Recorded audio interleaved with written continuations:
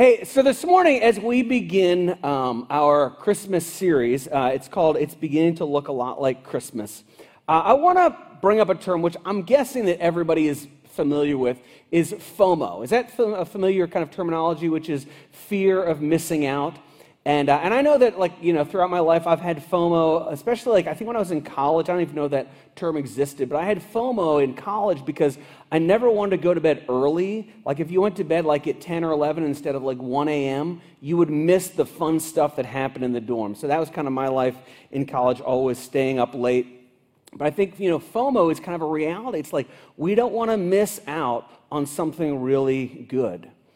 And when I think about Christmas, I actually think there is a FOMO, and I want you to have a healthy dose of fear of missing out this morning.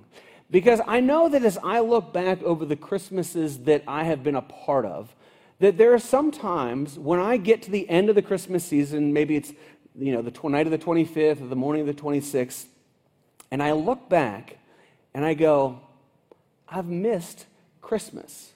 And not that I didn't give a sermon on Christmas, on Jesus, and not that I didn't give presents or go to parties, but there are some years where I look back and I go, I just sort of missed what Christmas is all about. I didn't stop and really reflect on the birth of the Savior. And I don't want that to happen for any of us this year. And so I want to talk a little bit this morning about how we can not miss out on celebrating the Christ of Christmas and how we can kind of prepare our hearts and through this time between now and December the 25th. And I would even say this: if you're here this morning, you're watching this morning, and you would say, I'm not a Christian, I'm just kind of checking this out, I came with a friend, I'm not really sure I believe in this whole virgin birth and Jesus died on the cross for my sins. If you're kind of trying to figure that out, I would even say that this Christmas season is a great time for you to actually figure it out, to ask the tough questions, to get those questions answered for you. And so what we're going to do over the course of the next 3 or 4 weeks is we're going to look at pairs of people. So today we're going to look at the wise men and Herod. Next week we're going to look at Mary and Joseph. And the week after that we're going to look at the angels and the shepherds. And then that will take us to December 19th. And then for Christmas Eve services, we're going to have one service on the 23rd, which is going to be at 5:30, and we cleverly call that Christmas Adam. Get it? That's funny. You don't know funny. I know funny. Christmas Adam service is on the 23rd at 5:30, and then the Christmas Eve service, now you get, there you go. Christmas Eve service will be at 4 and 5:30 on the 24th. And so you can come to any of those. They'll all be identical services. But Christmas, when we talk about Christmas, Christ is in Christmas. It's Christ or Christ Mass, the Mass of Christ. So why is it when we call it Christ, it's right in the name, that there are years and times that sometimes we completely miss the fact that the point is to celebrate the birth of Christ? And I think one of the reasons, and I've got a couple of ideas about why that might be, and maybe you have some different ideas, but I think one of the reasons is that December is one of the busiest months of the year. And we have so much going on that the busyness in our lives just crowds out Jesus. I mean, think about it. We redecorate the entire interior of our house, and sometimes we decorate the exterior of our house. We send 200 cards to our closest friends, address, mailing, and all that kind of stuff. We bake cookies and treats with calories that we don't need. And we attend Christmas parties with people that we don't like that much. And we add all of this into 1 month. And it's like, man, the struggle is real. But the thing is, what's the name of the holiday? It's not called Busymas. It's called Christmas. But we get so busy and we miss that. I think another reason that we miss the Christ of Christmas is that Christmas is fun.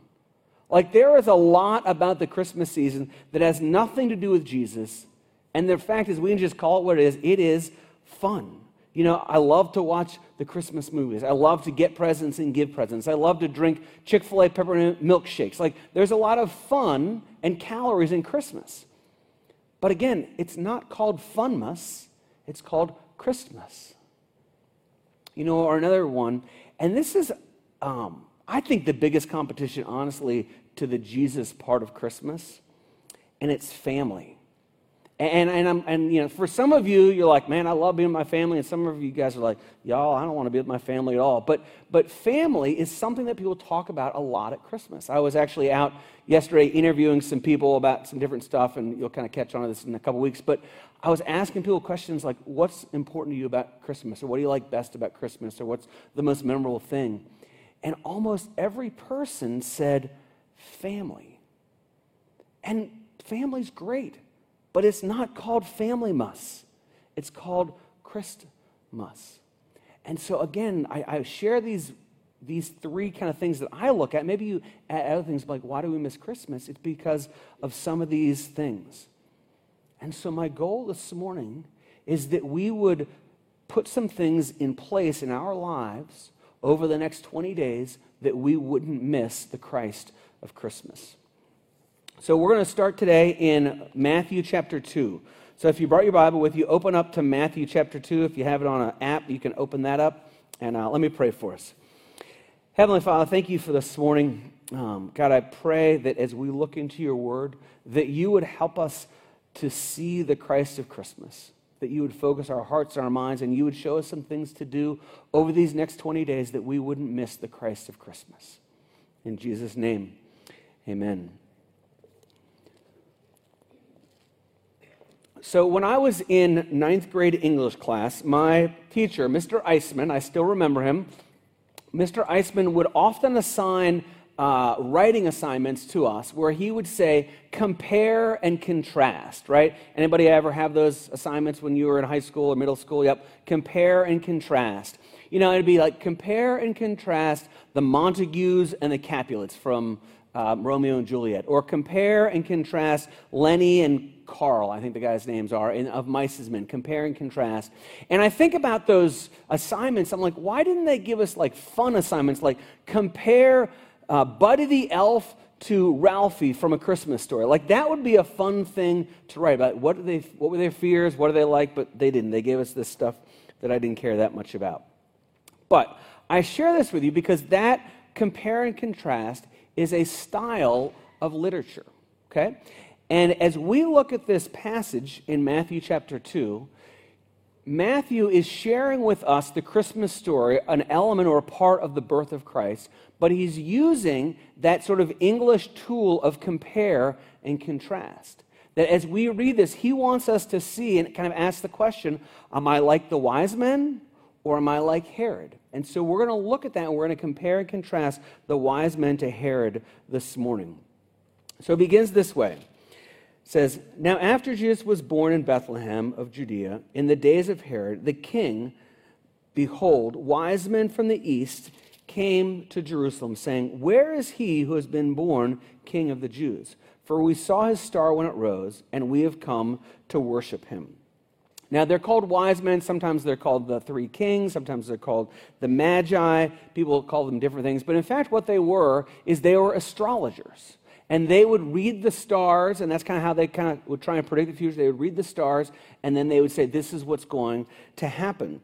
And it says that they came from the east. And what that means is, and the reason he includes that detail, is because the astrologers or the wise men who were from the east were considered the best in the world. They were the best in the world. It's sort of like when somebody talks about soccer, and if they have an English accent, you're like, oh, they clearly know more about soccer than I do. It's that same sort of thing. It's like, okay, the astrologers, the wise men from the east, like they know what they're talking about. Now, we assume, because there's three presents, that there were three wise men. There could have been 2, there could have been 8, 12, 15. We don't know. But what we do know is that they traveled a long way following a star to get to where they were. But before they arrive in Bethlehem, they arrive in Jerusalem. And so they go and they begin to inquire about Jesus, and not particularly Jesus, but they don't know his name yet, but they say, where's the one born King of the Jews? So then here's what happens, verse 3. It says, when Herod the king heard this, he was troubled, and all Jerusalem with him. And assembling all the chief priests and scribes of the people, he inquired of them, where is the Christ to be born? They told him, in Bethlehem of Judea, so is written by the prophet. Now, when they came to Jerusalem and said, "Where is the one born the King of the Jews?" the first response was not, "Where is the Messiah?" The first response would have been Herod's children. And I can imagine, so Herod was a polygamist. He had multiple wives, multiple mistresses. And so when they come to town, they're like, "Hey, where's the King of the Jews?" You know what Herod probably did? He probably called in his wives. He's like, "Did any of you guys have any kids recently? Mistresses? Any of you guys have any?" You didn't? Okay, so it's not my child they're looking for. And then he realizes that there's another person who the astrologers, the wise men, say is going to be born King of the Jews. And so at that point, he becomes concerned. And so he calls in these different groups of people and he's like, "Okay, tell me, where is this person to be born? Where is the Christ to be born?" And so they tell him, "In Bethlehem." And then they say, and this is how we know. This is verse 6. It says, "And you, O Bethlehem, in the land of Judah, are by no means least among the rulers of Judah. For from you shall come a ruler who will shepherd my people Israel." So it was prophesied in the Old Testament that the Messiah would come from Bethlehem. And so they say this great shepherd will come. Now, remember that this is a compare and contrast. So we look at this and we say, what's the difference between the wise men and Herod? What could Herod have done at this point in time? He had the information. He could have gone to Bethlehem, but he didn't. He stayed there and he said, "Why don't you guys go find this child, this person, this next King of the Jews, and come and tell me about him." So it says this, "Then Herod summoned the wise men secretly and ascertained from them the time the star had appeared. And he sent them to Bethlehem, saying, 'Go and search diligently for the child. And when you have found him, bring me word, that I too may worship him.'" Now, I'm going to assume that most of you know how this story turns out. If you don't, this is a bit of a spoiler alert. But basically what happens is that Herod is lying. He doesn't want to go and worship the baby Jesus. He's lying because he wants to find out where he is. And so that's important as we see what happens next, okay? So then it says this. Verse 9. It says, "After listening to the king, they went on their way, and behold, the star that they had seen when it rose went before them until it came to rest over the place where the child was. When they saw the star, they rejoiced exceedingly with great joy." Now, before we go to the end of the story, again, before we kind of talk about the first contrast, we need to go to the end of the story and see what exactly it was that Herod did. This is verse 16. It says, "Then Herod, when he saw that he had been tricked by the wise men, became furious, and he sent and killed all the male children in Bethlehem and in all the region who were 2 years old and under, according to the time that he had ascertained from the wise men." So Herod, the wise men, they don't come back to tell Herod. He realizes that he's been tricked. And so what he does is he says, "I want to kill all the baby boys in Bethlehem, 2 years old and younger, because they are a threat to my power." And we don't know if there was 3 or 10 or 15 or 20. We don't know how many there were. But you hear that, and you're like, could that really be true? I mean, is this stuff made up? Because what kind of monster would commit genocide, infanticide, against all of these baby boys just to protect his power? I mean, seriously, what kind of monster would do that? That's the kind of monster that Herod was, that we learn from other sources that write about his life. That he strangled one of his wives to death out of fear of what she might do. He had a whole bunch of sons. He had 3 of his sons killed. One of his peers at the time had this saying, said, "You know what? It's better to be one of Herod's pigs than one of his sons, because you have a better chance at survival." That's the kind of monster that he was. He wanted to maintain the status quo. He wanted to maintain the power that he had in his life. He wanted to maintain the comfort that he had in his life. And he was afraid that some king would come and take that from him. So here's our first compare and contrast, and it's actually, ironically, a similarity. The wise men were seekers, and Herod was a seeker. The wise men were seekers, and Herod was a seeker. The difference is, of course, what they were each seeking. What was Herod seeking? Herod was seeking the preservation of his own power. He wanted the status quo of his ruling area to stay the same. He didn't want that to be changed. He wanted that comfort in his life. We want to be seekers of Jesus like the wise men were. And if you think about it, they continued to seek after him. That they spent months and months and months following this star. And then they arrive in Jerusalem, kind of close but not exactly there. And then they continue on. And they're not going to be deterred by some monster crazy king getting in their way. And I love what verse 10 says about them. It says, the end of verse 10 says, when they saw the star, they rejoiced exceedingly with great joy. And you look at that, and that's like a quadruple joy. It says they saw the star and they rejoiced exceedingly great and joy. 4 things because they wanted to seek and find Jesus. And my hope and my prayer for us is that we would seek to find Jesus. And to be honest, for me, not just at Christmas time, not just in December, like it does, I don't know how to say this. I don't know how much good it does in your life if all you do is seek Jesus in the month of December, and then the rest of the months you forget about him. What my hope is that we can see some things in these stories and learn some things over the course of this month that will keep us seeking after Jesus all year round. Because in some ways, the month of December is kind of like low-hanging fruit. It's like, well, it's a little bit easier in some ways. It's a little bit harder in other ways, but it's a little bit easier in some ways to seek Jesus in December because it's all around us. There's stars and trees and things and lights that are all reminders to seek after Jesus. I want to give you a couple of practical ways that you can seek after Jesus. The first is this, and I would challenge every person here to do this, is read the Christmas story on your own. Just read the Christmas story. And it's not long. It's only in 2 books of the Bible. The book of Matthew, chapter 1 and 2, and the book of Luke, chapter 1 and 2. That's the entirety of it. But between now and Christmas, read for yourself the Christmas story. If you want some help with that, we have like a little devotional out at the Welcome Center. It's just a little card that'll guide you through and help you to read it over about 15 or 20 days. You can grab that out at the Welcome Center if you want. Here's the second challenge that I would have for you, is read a book or read a devotional related to Christmas. So during communion, I shared that book called Hidden Christmas by Tim Keller. That's the book that I'm reading this year. Last year, I read a book by Max Lucado called Because of Bethlehem, or if you live in Charleston, you'd think it's Lucadoo, but it's Lucado, the street, yeah.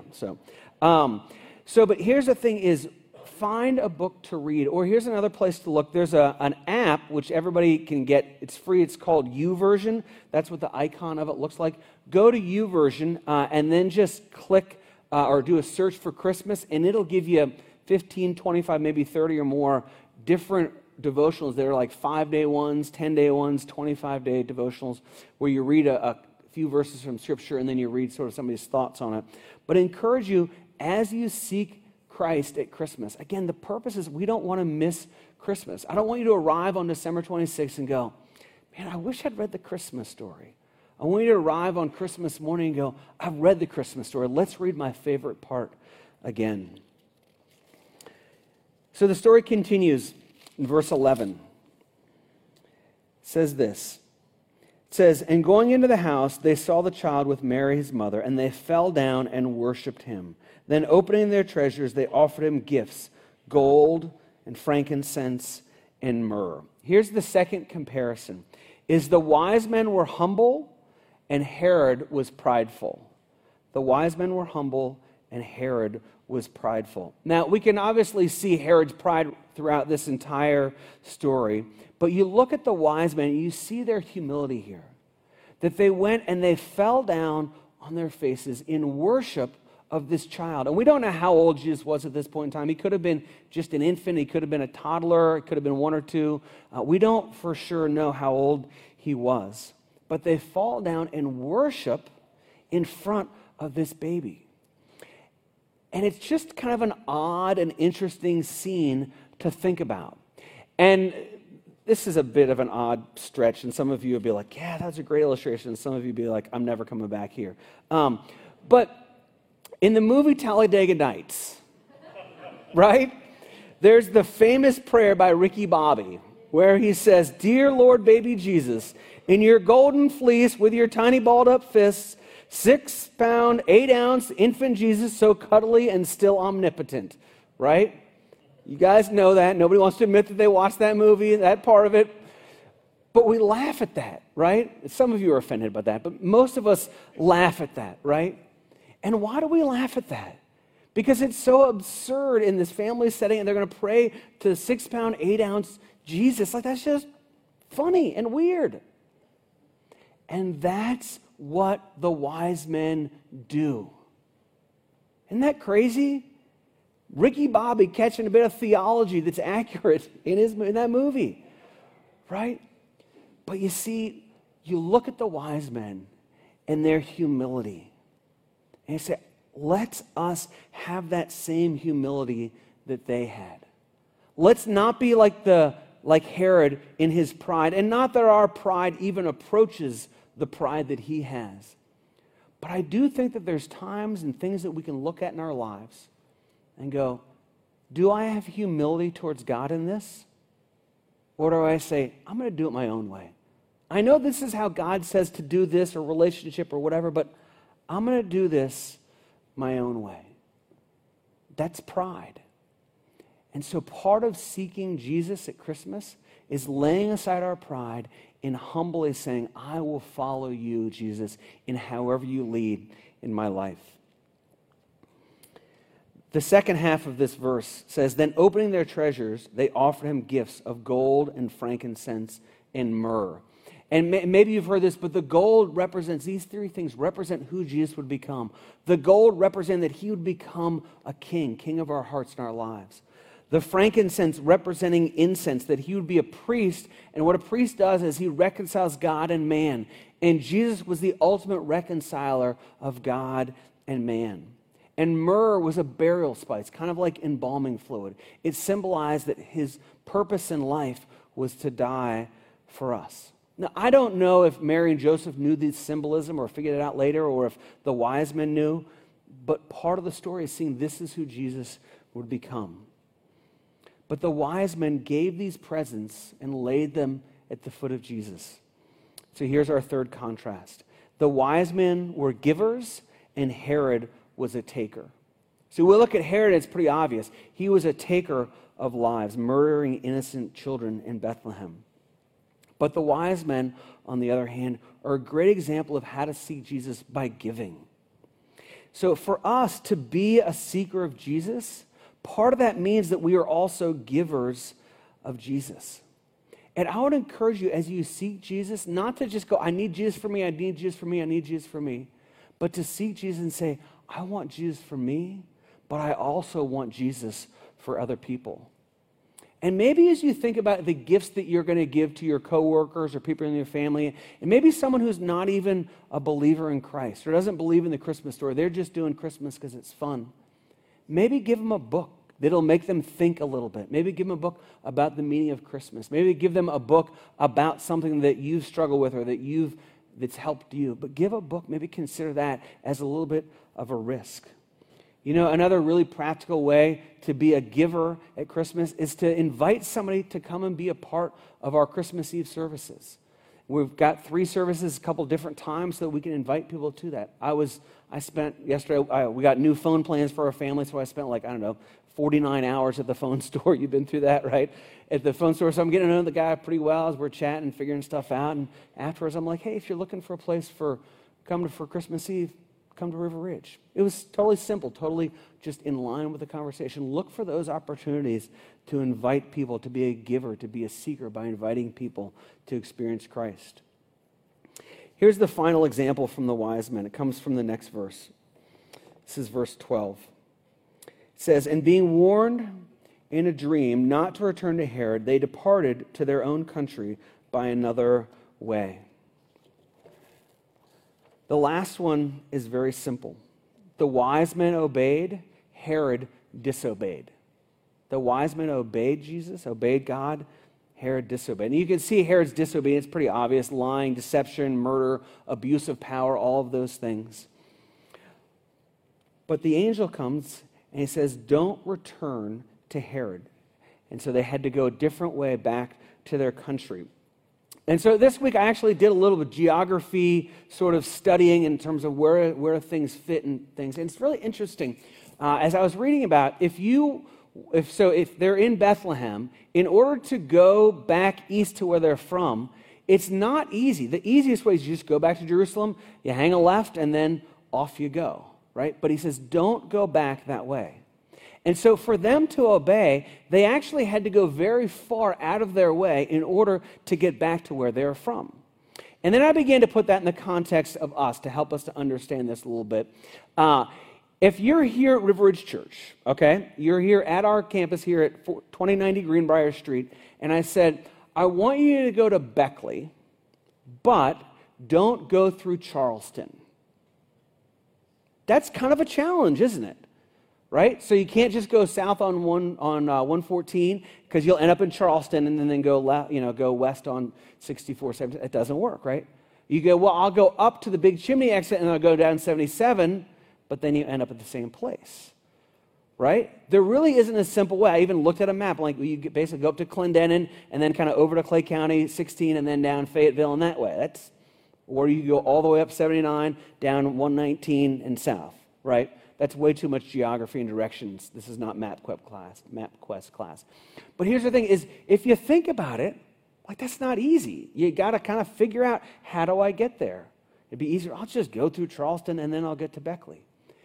And I say that because the wise men were faced with a difficult task. And for us, it's like 30 more minutes to not go through Charleston to get to Beckley if we went one of these other ways. For them, it was days and days and days adding to their journey. It was difficult. And sometimes following Jesus, seeking Jesus, obeying God is difficult. We want the easy way. The wise men, in their seeking after Jesus, obeyed God and took the difficult way. And I would put that out to you. Do you obey God even when it's hard, even when it's challenging? There's an old saying, and maybe you've thought of this when I give this message. It's, wise men still seek him. And it's true. Wise men do still seek Jesus. And this Christmas, do you want to seek Christ in humility? Seek him in giving? Seek him in obedience? And as I think about compare and contrast, I want to ask you and close with this question of a compare and contrast question.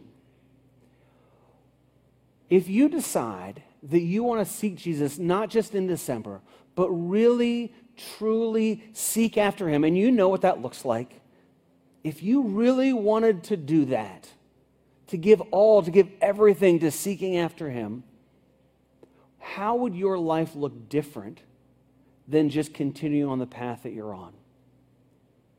How would your life look different? Compare your life on the path it's on to a life that is truly seeking and sold out for Jesus every moment of every day.